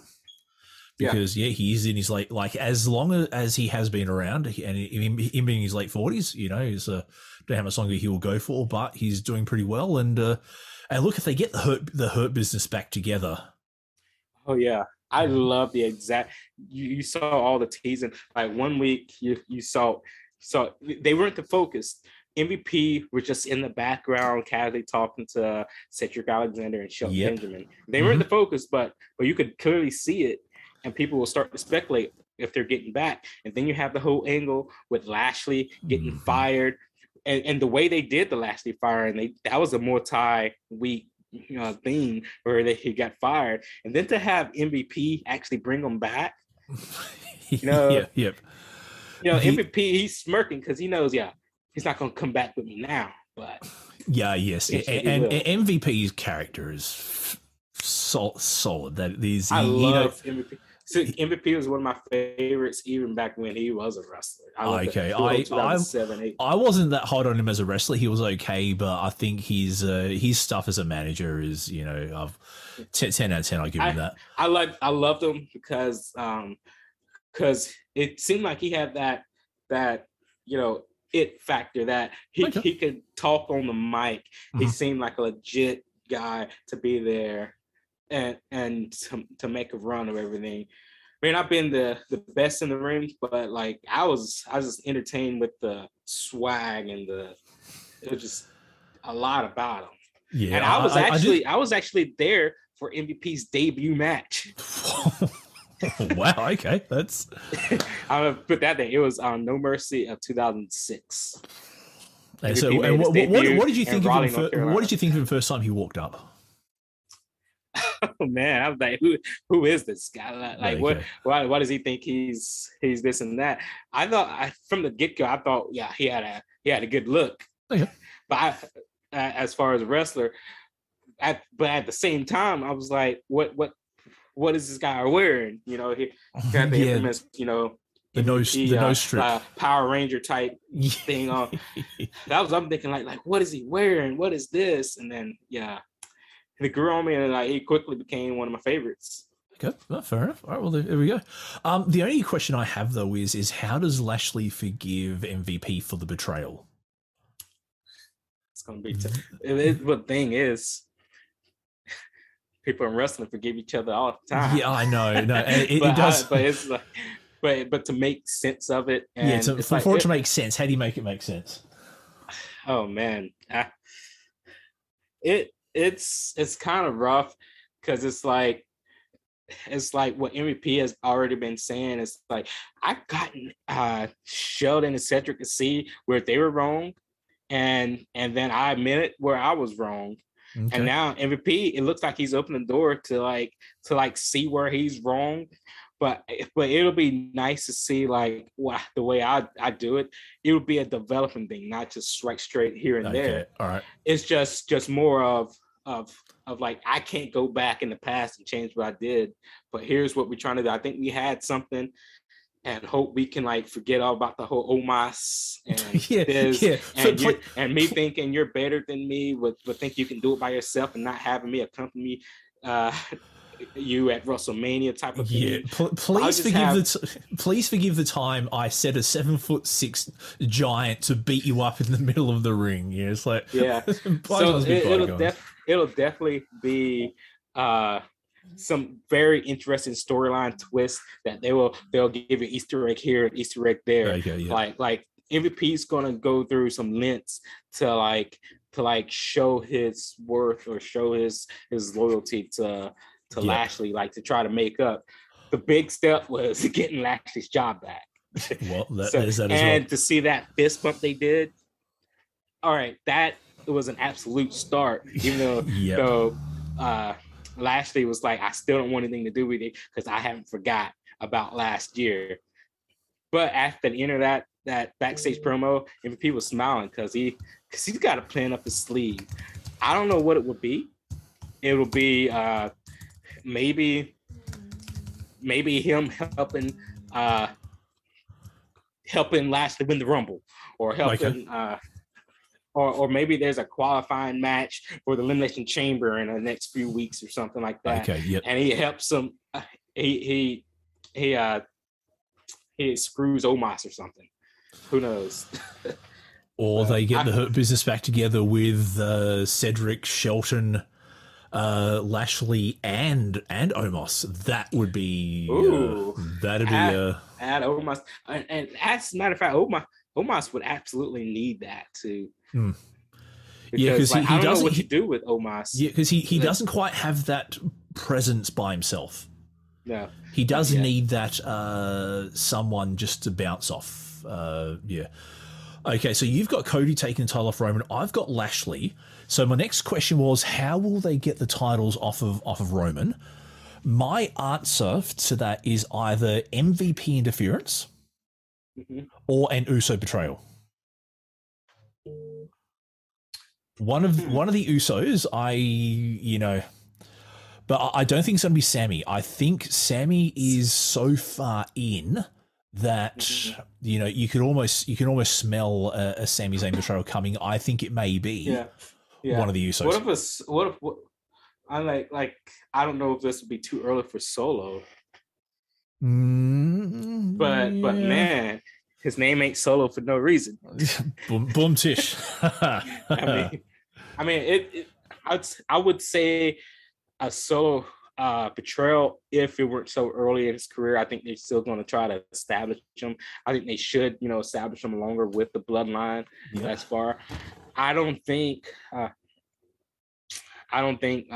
it'll be the Usos or Solo turn on Roman anytime soon. Okay. Although I can see a Solo turn in the future somewhere, but not yet. I would say it might have to do something with it's just how to get those titles off of them. It's gonna be hard. I would say just go ahead and give Cody that solid, convincing win at Mania. Like a clean win. Yeah. Okay. Because Roman hasn't been he hasn't been pinned in 3 years. No. And the way they went on ahead and built Cody up as, I mean, he beat Rollins with a torn pectoral muscles off his thing, but yet it's not like people are looking at Rollins as a joke or something because he lost to somebody with a torn pec. They're more looking into it as the more legitimacy of a Cody Rhodes, and to put that statement down on Roman Reigns, like Cody will be the next big thing, because this is a big name in the wrestling industry of the work he's done outside since he left, where he started the whole All In thing, led to All Elite Wrestling, and his role as the executive vice president, all that in AEW, to what he's doing now and how he was pushed before he was left, as he very much should have been, and it's very much to make up from like how he left as a Stardust. But well, the fact they gave him Stardust in the first place, that shouldn't have been in the first place. But how Dusty wasn't able to capture the main event prize, the big title, Cody definitely will. And I just find it hard to believe that we will exit the WrestleMania season without Cody having some gold around his waist. Okay, fair enough. No, I see where you're coming from. I mostly agree. Except I see Lashley. I think Cody will definitely be up the top in a high profile feud somewhere. I just think Lashley will take the belts, or at least take a belt. If they split, I can definitely see Cody getting one belt, Lashley getting another. I can see Lashley. It's a bit of a hard one. I think they will do something to establish Cody's legitimacy. But let's see how it goes. Now, let's ask the same question for the tag belts, because the tag belts are also held up as well. Yes, they are. How do you get the tag belts out? It's tough. They have the tag team turmoil that's coming up. Mm-hmm. You have the Viking Raiders are going to be facing the Brawling Bros of Sheamus and McIntyre in the first round of this tournament, and how they've been building up. So look at these. I like what we have on the screen here. The Street Profits, Alpha Academy, Judgment Day.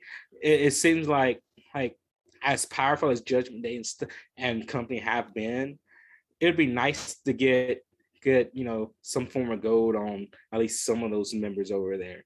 Yeah, I reckon a tag reign between Finn and Dominic wouldn't be too bad. Yes, I would say Priest and Dominic. Okay. Eventually, to Hispanic. Get gold on singles gold on Balor and Ripley. Hey, that'd be a good way of doing it. Okay, so let's go Priest and Dominic for one of the tag titles. Just trying to think who else. Viking Raiders. It just seems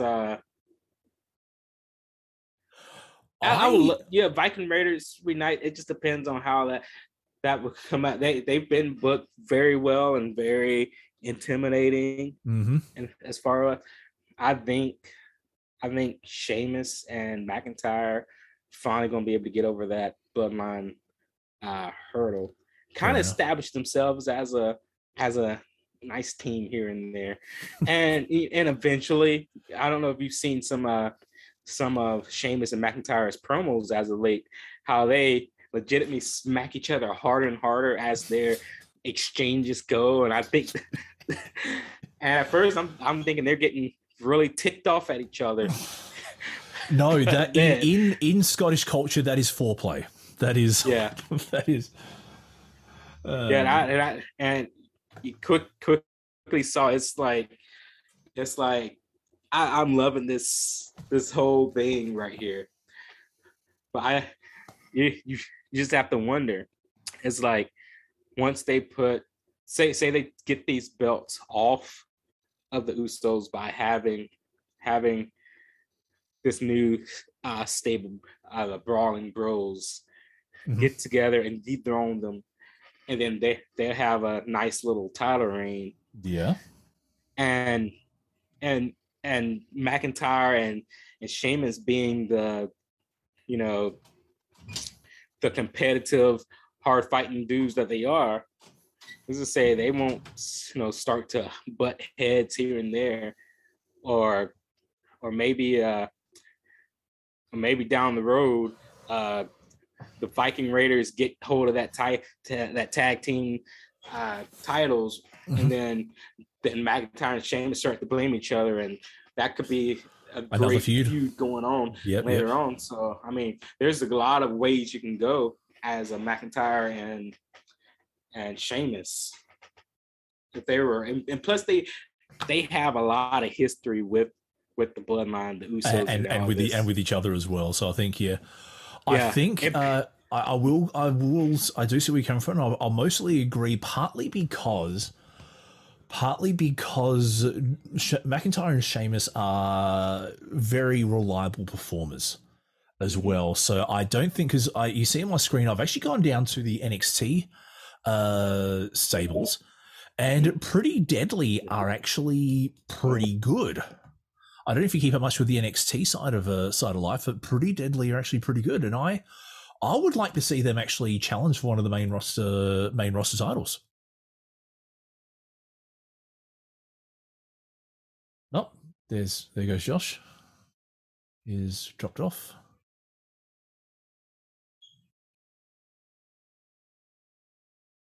Hello, Josh. I probably muted my mic. There you go. Yeah, I was going to say, so Pretty Deadly on NXT are actually pretty good. That's a I haven't seen much of them because I haven't been keeping much of these of up with a lot of NXT as of late. Okay, some of it's not too bad. They do actually have some really good performers. Bron Breakker is fantastic as the NXT champion. Yes. I think he's got that. Even if he wasn't a Steiner, just the way he moves, the way he carries himself, he's got that look, he's got that toughness, the way he moves around the ring. I think he's got that. I think there's a main roster thing as well at some stage. But I think in terms of the tag titles, I would like to see Pretty Deadly getting there, or Diamond Mine. Diamond Mine, who have Julius and Brutus Creed, they're actually two legitimate college level wrestlers. Wow. And it'd be interesting to see how they were sort of like American Alpha before they got main rostered. Yeah. So to speak. So I think, them with Gable Stevenson. I think because apparently Gable Stevenson is, coming to the mix at some stage. And so, we'll see how that goes. Next question for you, Josh, is the IC title. The IC title is currently held by Gunther. Who do you think will dethrone him? And I'm going to ask you the next question, and I'm going to give you some information. So Gunther's reign is currently at 217 days. He's currently 27th on the list of total combined days. Above him are Ken Patera on 231, Pat Patterson on 233, Dean Ambrose on 245, and Cody Rhodes on 257. Wow. So, do you think in around 40 days' time that Cody and Gunther might have some? So Cody's on 257. Kofi Kingston's on 266. Big E is on 277. Greg Valentine 285, and Bret Hart on 290. As the longest reigning of combined days for the IC title. Combined days. Yes, these are combined days. Okay, so as far as Cody, it would be interesting to see. I just think it would be depends on how things transpire. As far as I know Cody will probably be on. He might be on both shows, but I know he's been potentially Raw, Gunther, SmackDown, and they've been doing their separate things as Cody. What was I say? The New Day are currently the NXT Tag Champs as well. Oh yeah, they came over and yes, I think I had saw some of that recently. Interesting, but I don't know as far as Cody and Gunther interacting yet this year. Okay. As far as in the belt off of Gunther, I think he should have it for a good while. But okay, yes. But for who? One name that would pop up. Maybe a Bray Wyatt. Okay, Bray Wyatt and Gunther. There's an interesting interesting storyline. Yeah, that would make it interesting. I just don't know if Gunther has the acting chops to be able to pull off. So I think one reason why LA Knight is currently in a program with Bray Wyatt is because LA Knight is a great actor. Yeah. So I think those two can play off each other. Whereas Gunther plays the hard man who, he doesn't really his thing is not really speaking. The less he speaks, the more you're afraid of him. Mm-hmm. Absolutely. And LA Knight, man, I love his mannerisms. Yeah, we've already talked about him having a similar voice to The Rock. Mm-hmm. I love how he begins every promo with "Let me talk to you." Yeah, I'm going to be the guy to do this. Yeah. Did you ever see him in TNA? Who? LA Knight. LA Knight. So he was Eli. Yeah. He was Eli Drake in TNA. And yeah, he had a similar mannerisms. So I knew him from his TNA days as Eli Drake. And I haven't seen him there. He's very, very similar to The Rock in that he's very confident on the mic. And he'll say like, let me spell it out for you dummies. Eli Drake. And he'll point across his name and all that kind of stuff. It was really good. It was really good. Okay, so getting the IC off of Gunther is going to be, it's going to be hard without ruining Gunther. So I think you have to do it in a way that you can look at any of the SmackDown titles. It's going to be hard to get those titles off of. Yeah, it's not going to be hard to get the title off of Theory. Yeah. Okay. So the US title on Theory, who would you pick to get the US title off of Theory? Off of there, it depends on how much back and forth they want to do. They want to keep going down the Rollins and Lashley and whatnot. Yep. But I think he's gonna surpass them and have his reign with different and retain against different stars, but for him losing probably maybe a Matt Riddle. Okay. I could see that happening, or Matt Riddle's maybe the main one that comes up. Okay, fair enough. I would love to see either Dexter Lumis or Otis. Oh yeah, absolutely. I would love to see them because they are, they've been around for a bit, and they're reliable performers.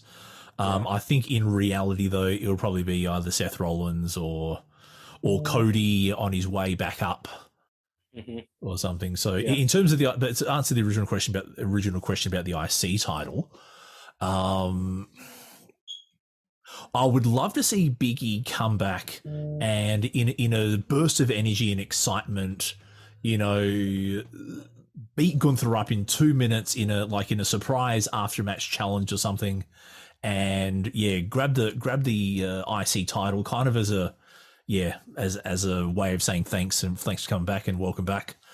Hmm. In reality, probably Karrion Kross might be an Karrion interesting choice. Cross. Yeah, That's Karrion yeah. Kross. Karrion Or Cross. I love what they're doing to him. yep, or Ridge Holland. I wouldn't mind seeing Ridge Holland get Hmm. a title to really help him improve his skills as well. Hmm. Yeah. There's certainly a lot of options out there that they can do.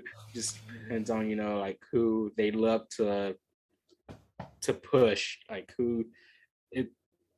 I mean, like like there's a lot. You can even like with Intercontinental title, you can even revisit his feud with Sheamus if you wanted to. Yep. You know, I wouldn't complain about them getting back in the ring with each other down the line somewhere, and this time being the time that, or the next time they're in the ring, with the time that Sheamus dethrones them. I would Okay. complain. That's a take my money moment right there. Okay. Yep. All right. Next question is the women's champions. So currently Charlotte is the SmackDown Women's Champ and Bianca Belair is the Raw Women's Champion. Who have you? What are your Who are going Okay. to be the next women's champions? Okay. So Charlotte, she just won it this December. Yep. The next champ, so I would say it'll be a good bit. Um, I say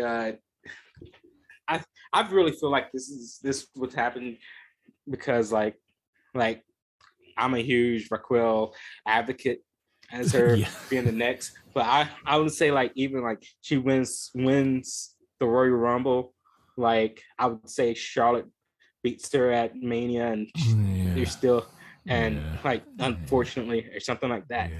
So it's going to keep going on, and I would say it might be um and we just hope it doesn't have to go back to Ronda as fast Yeah. next. Yep. I would say like maybe a Becky comes over or something Yep. So and in the women's gets put side up. on Raw. Yep. Yeah, so I know like because I'm thinking Charlotte's going to hold it for a good bit. So about the time like they're getting ready to get it off, I would say the rosters maybe mix up at the end of the day. Okay. But I would say Becky for dethroning Charlotte, and I would give somebody like Bailey for dethroning Okay. Bianca. All right. I would say that's probably where it's probably what they'll do is that they'll keep the title in established hands. But I would love to see Rhea Ripley get her hands on a title. That'd be that'd be something. And particularly because Rhea Ripley is both from Australia and from my hometown, so that'd be awesome to see. And I think I'm with you on Raquel. I think there's something about her that because she tore it up when she was in NXT. She was fantastic, as Raquel Gonzalez. I think what was her name, Raquel Gonzalez or something. But yeah, Well, she. yeah, that's the real name or real last name. Yeah, correct. Yes. Yeah. So just to confuse the matter a bit more, but yeah. So I think that's all right. We'll see how that goes. What else did I have in my just what else did I have planned to Now would you ever see, like, as far as another thing for this upcoming season, they have don't they have the women's tag titles unified, right? Do they have women's? I don't know if they actually have women's tag. I think because they Do they still even have them right now? No, I don't. I'm looking through the. I know they do. Dakota Kai and Io Sky And are the yeah, women's tag champs. So yes, that's okay. all right. We're And gonna. this is unified. Okay, so given that, so you have three champions in the women's division. You have Charlotte, Bianca, and you have Damage Control of Yep. Io and Dakota Kai. Yep. So would you see them actually bringing in a mid-card women's title? Not yet. No, I think the women's roster isn't quite as deep as the men's. So Yeah. if you did have a mid card women's title, it will be like pass it for around for 5 minutes so everyone gets a hold of it, kind of Yeah. thing. That would be yeah. I think the way they've got it now is two women's champions and a tag team champion. The problem though is that the women's tag roster isn't quite as deep as what you really want. It's not. So it's almost as if they're wanting to take a break of the titles, but they wanted to like make it make some sense or whatnot. But like for me, I know like I'd rather have a mid card women's title than tag titles. Okay. But I mean, that's just me. Like of course, like down the road, eventually, keep that tag title up and going. But the reason I say it because I do like some of the stuff, like they're doing with Jade Cargill out in AEW. Yeah. And like I like the fact that title doesn't necessarily have to be popped around or anything. I'd rather one person, have that title and hold on for it for a long while or so. If we don't have to pop it around, I know the division is small and everything. I'll say like we say if we got a women's mid card title, I don't whether it's the USA title or whatever they want to, or the Fox Championship or whatever they want to do. But I would say maybe 3 champions in an entire calendar year to kind of help that title, and it'll help factions like Rhea Ripley have gold around her waist.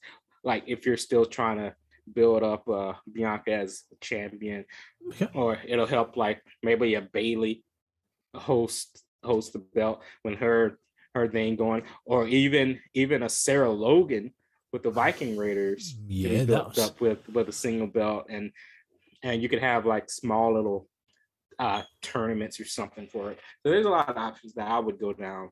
Like for this year, I'm not saying that's what's going to happen. It's not much as a prediction for 2023 as it is a hope.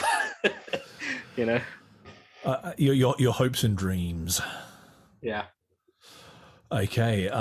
Yeah, I think. Yeah, I just don't quite see the value yet in a mid card women's title. I'm just looking at the NXT women's roster, and they've actually got quite a fair few women on their roster. And if they if there was more interaction between NXT and the main roster, where there was more people coming up and coming down, I think you could maybe have a mid card title. But yeah, I think. Yeah, I just don't quite think it's there. The women's division is quite there yet. Yeah, there's a lot the division needs to go. I can agree with you there. That's what I'm saying. Like if they did introduce it, make sure that title is not getting passed around like underwear. Exactly. Or else you might as well not even have it anyway. Well, look, it wouldn't be the first time they've created and then deactivated a championship. So it's yeah. Let's finish up on some AEW predictions. Currently, the world champion in AEW is MJF. Mm-hmm. Do you see him losing his title this year? He'll lose it this year. I don't know when. Okay. I think I would say MJF loses it like sometime in the summer. maybe. Okay, all right. That's Like I don't know, July, August. Maybe at All Out okay, all right. or something That's like that. fair I enough. could see that happening. I The person yeah. or the person like I don't think it's going to be Moxley. I think it's time to like get other guys involved. There's a lot of options over there, man. Yes, Like I probably too many. almost yeah, I almost would say Brian Danielson Okay, yep. as the person, or just there's a lot. One, I would say I really want to see the title Adam Cole. I would love to see Baby. like Baby Adam Cole if he has this face run he's doing now, Yep, and yep. it lasts throughout most of this year, and him and MJF have a feud. I I just like to see Adam Cole, baby. Yeah, I think. I dethrone him when it comes on. Okay. Yeah, I see where you're coming from, but I see a lot of value in MJF holding the title until his contract comes up, because one of the things about his tenure in AEW is that he's constantly poked the bear about wanting to go to AEW. Like there was that famous promo where he said to Tony, "Would you pay me more if I was an ex-WWE guy?" Yeah. And like that's one of the greatest promos of the year, by the way. Oh yeah, that's that is. And then, like in one of his promos when he became champ was, "This isn't about the battle of 2023. This is about the battle of 2024 when my contract comes up." Mm-hmm. And the way he's carried himself as a heel champ since has been, so I think there may be some value in keeping the title on MJF. Yeah, you say that. Yeah, I actually agree with you on that. As far as is it his title up like early, like January 2024 or something like that? Something like, yeah, probably. It would be, very interesting. It's always something intriguing. As long as they book a world champion. As long as they can book for a whole year. I say as long as they can book for a whole year, I think they can pull it off. Yeah. And of course maybe like a month or so, prior, you're getting those answers like backstage, keeping them secret as far as will MJF, will he be returning and things like that. Where are you going? You don't have to decide now, whatever. But it reminds me of CM Punk holding it up until his contract, and it kept silent and things like that. And it's not going to be anything like the Montreal Screwdriver or anything like that, but it'll be like some nice, interesting angles that you can work with here and there. Yeah, there's options. The value is certainly there, and if you got me to choose whether MJF should lose the title, like either at All Out or at the end of his contract, I would choose at the end of his contract. Like, okay, I just think they want to have him lose it somewhere like at All Out. Okay, all right. I think it really depends on the booking though. Like because one of the problems is once you have a hot guy who becomes champion, like as we saw with Liv Morgan was hot as a performer. She got the belt, and then it's like, okay. And now she's doing this thing where she goes in first at the Royal Rumble to prove herself. That was interesting. The tag champs right now are the Acclaimed. Yeah. So who do you think might take the titles off them? Oh man, do you think FTR will go ahead and get the fourth? Okay. I mean, yeah, that is not out of the question. That is not out of the. Yeah, if they don't go that route, maybe it'll be like a House of Black or something like that. Yep. Now, looking how deep so see if I can find actually the tag list of I see if I can find a list of tag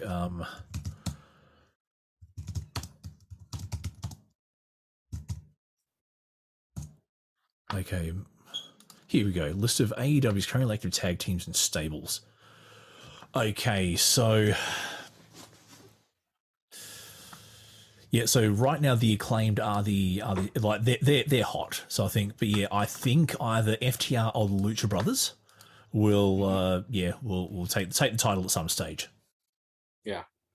We'll take the the tag titles. Where was what was the next question I had? Oh, the women's championship. Who do you think might be taking the women's? So here's the on the screen is the women's TBS. You have the TBS up there now. It's for Jade Cargill. So I think and who do you think would take the TBS title as well? Okay, so. Oh, and Athena is the ROH Women's Champion, so you've got that as well. So, yeah, I mean, it is so hard to say, but I really want them to go ahead and put some gold on Ruby Soho. Okay, yep.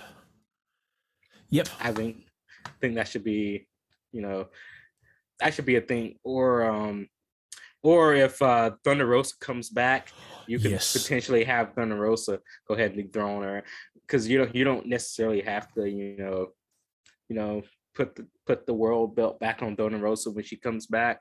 No. But you can probably put her in a nice high profile storyline with Jade Cargill to dethrone her.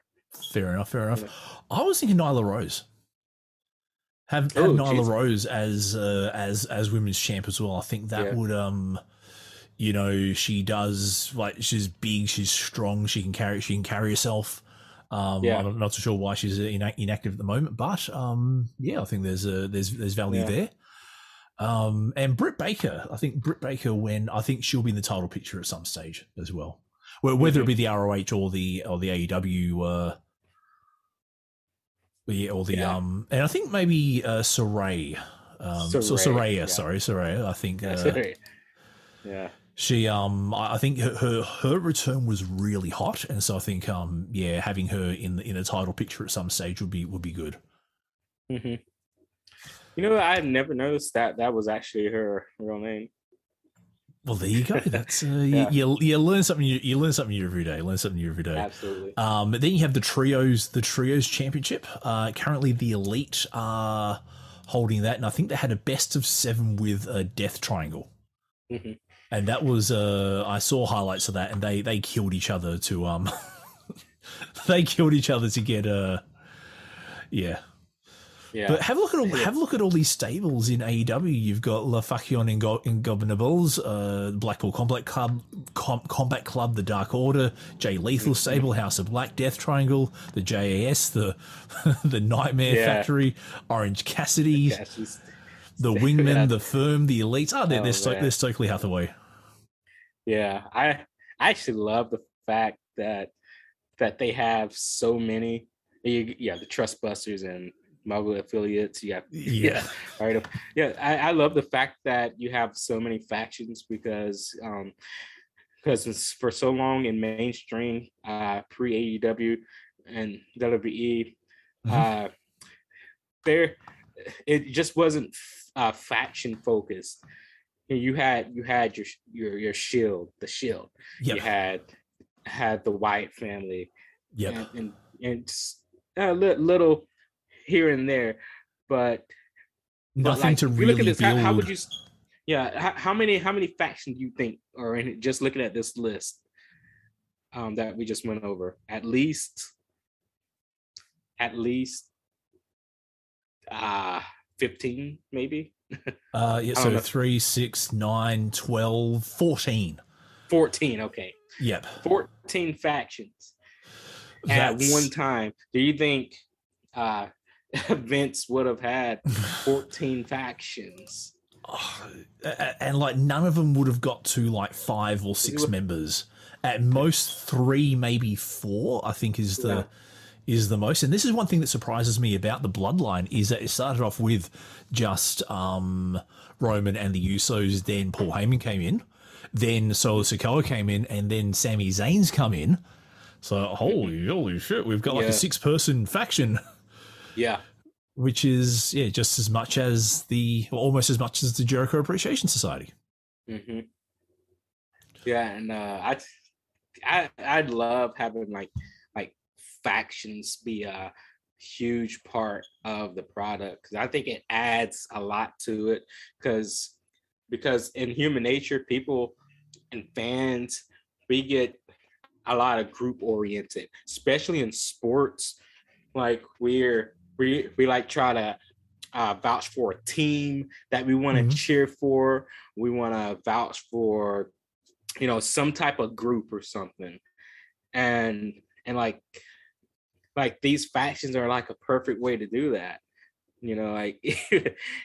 With these factions, man, like the Jericho Appreciation Society, where there are like 8 members in it. Yes, yep. There's 8 members. There's about 8 in the firm as well from Stokely Hathaway. Yeah. Yeah. Wow. Oh, look, it's good. I think it actually adds to storylines as well. I think it actually adds. Yeah, you can actually make. Yes, and you can make a lot of sense out of all of them. Yep. Like, for example, the House of Black, you have a defined leader in the House of Black, Malachi Black, and you've actually, you can run storylines there. Death Triangle, I think those 3 are perfect together. The Blackpool Combat Club, mostly ex-WWE guys, but, I think there's but legitimate fighting talents, Yeah. All right, we'll have to see how that goes. Absolutely. And I saw this name in here, Jeff Hardy. Do you think Jeff Hardy will ever come back into a mainstream wrestling promotion? Yes. Okay. I would say yes, because World of Professional Wrestling, they give, it's like a limited opportunities, but like of course it's not going without punishment, because he's been suspended for suspended indefinite for a long time, and I think he's in the right spot with AEW as far as Tony Khan going out and saying Hardy can't come back until he has some help or whatever, and I absolutely think he definitely get another shot down the road, and he'll be right there with the firm. Okay, I'm thinking with Hardy. I don't know. It's interesting because it's like I was just thinking of like Velveteen Dream. It'd be like, given the stuff he's been accused of doing, and his arrest, like he's been arrested a handful of times as well. And so I find it interesting that someone like Velveteen Dream is essentially blackballed from wrestling, whereas someone like Jeff Hardy, over and over and over and over and over and over again. Just it's interesting how wrestling works sometimes. Yeah, it is, and it's like whatever the crime is, it's like you never know how it's gonna be reacting. It's like should Velveteen Dream get another opportunity? I think it'll be fair in there. Should it be back? It's Well, it's kind of hard to say this stuff, but it is. Look, we can only see what 2023 brings about, but so 2 weeks. No, 2 weeks until the Rumble. We'll see if our predictions come true.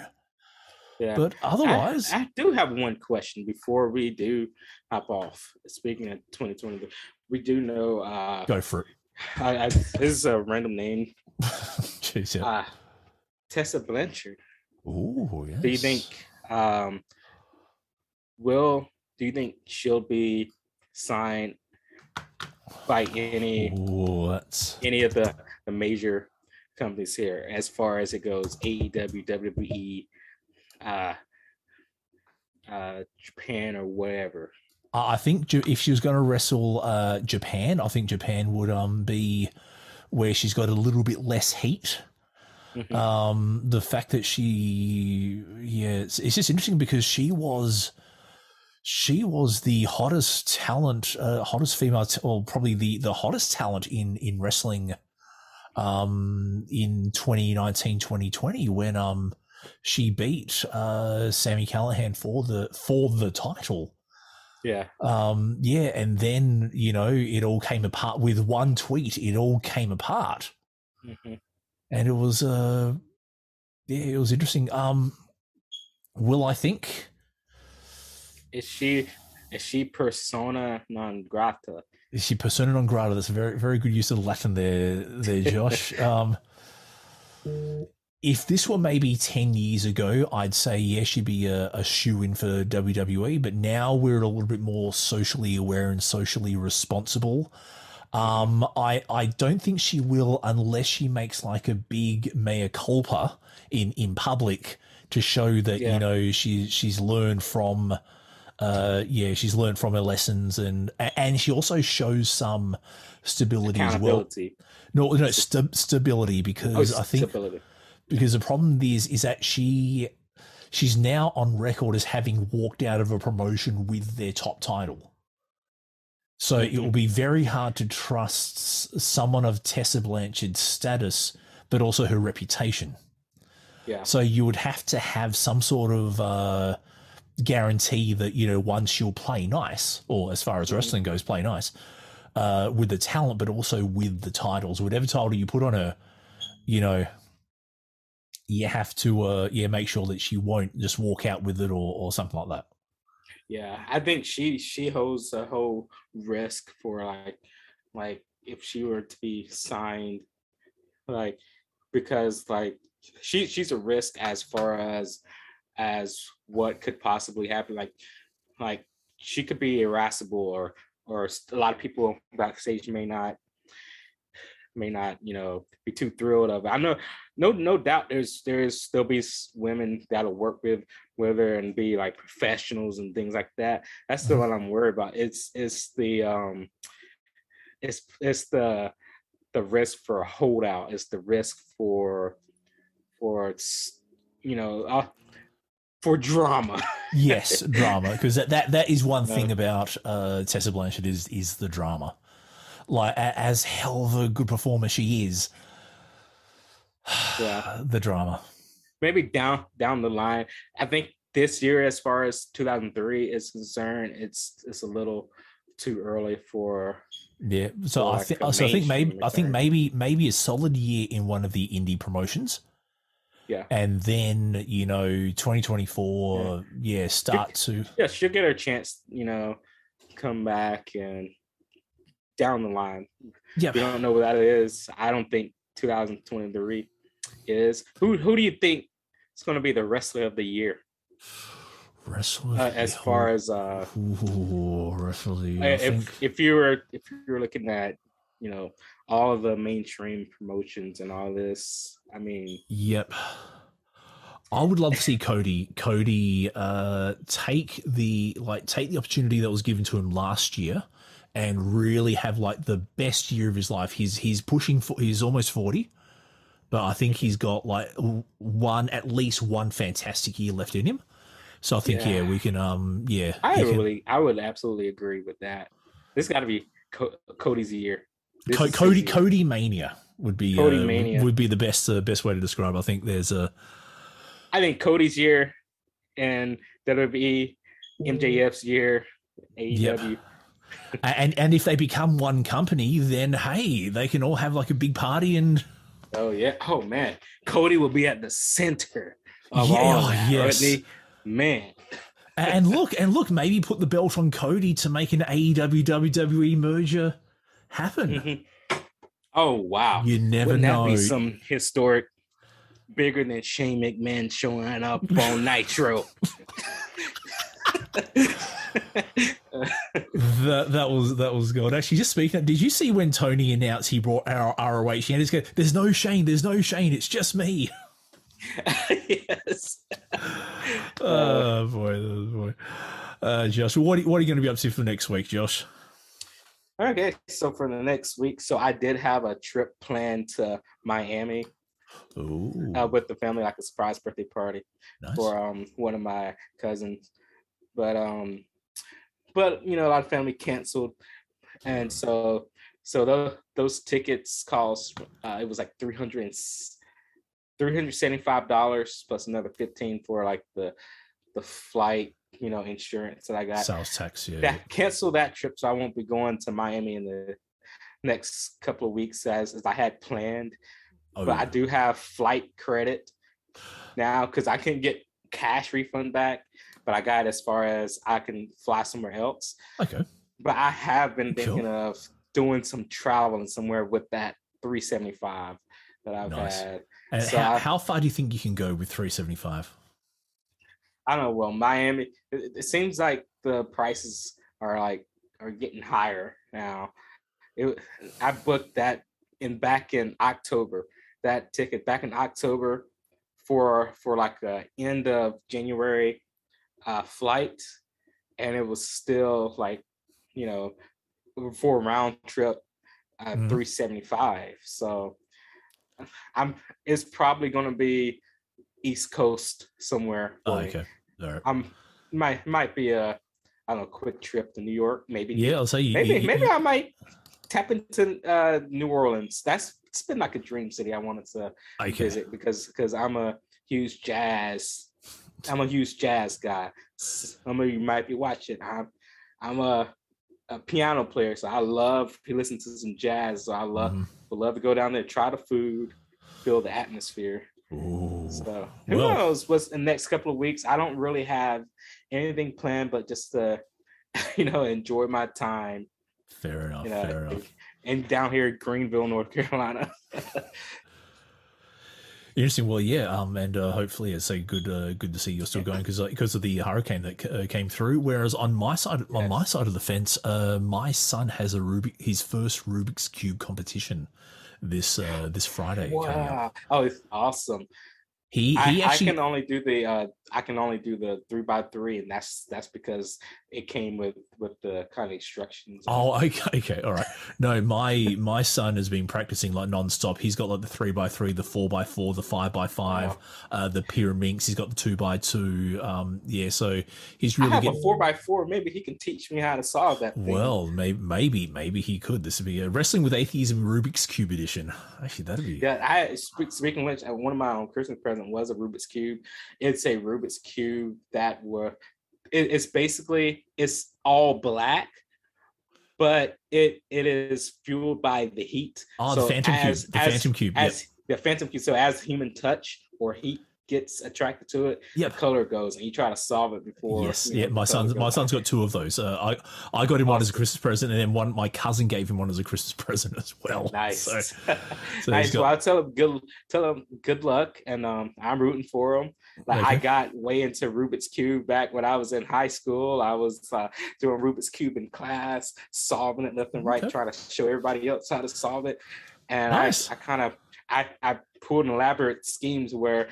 I got caught with the Rubik's Cube, and I said, if I get caught one more time, I'm going to get written up or something like that. And I was sitting there playing, and my teacher caught me. He said, what are you doing? I said, I'm looking through my wallet or whatever. Can you stand up? All right. And so I just stood up, and I pressed the Rubik's Cube against the desk and my leg to where you couldn't see it. He said, hold your hands up. I said, I held my hands up. You genius. Empty your pockets. But look, as my Rubik's Cube was between the desk and my leg, he said, all right, step back. I was like, uh-oh. So I made sure my bag was like up under me. And I stepped back, it fell right in my bag, and he couldn't see it. And I was off. This is childhood confessions with Damo and Josh. That was my earth science class back in 10th grade. Well, there you go. No, I cannot solve a queue for the life of me. But I do plan to help out with the judging and with the the volunteering side of the thing while my son actually does the. He's currently listed down for 3x3. I think Pyraminx, one-handed as well. I think 4x4. Yeah, so he's actually got a few. Wow. That's awesome. Tell him keep going with that, and it's amazing. My sister, shortly after I got into Rubik's Cube, she got like deep into it. Not only the 3x3, she started trying to solve all 4x4 and 5x5s and 2x2. I don't know if she got as far as to solve the 5x5 one yet. Oh, but that's that'll be for well, tell them good luck in that competition there. Sure do. So. But Josh, thank you for taking the last couple of hours out of your time to discuss the future of wrestling with me, and let's see how we go after the Royal Rumble, and see how many of our predictions came true. Yeah. Otherwise, Absolutely. Josh, until next time, let's keep on wrestling with atheism. Woohoo! This is us. Yay! Yay!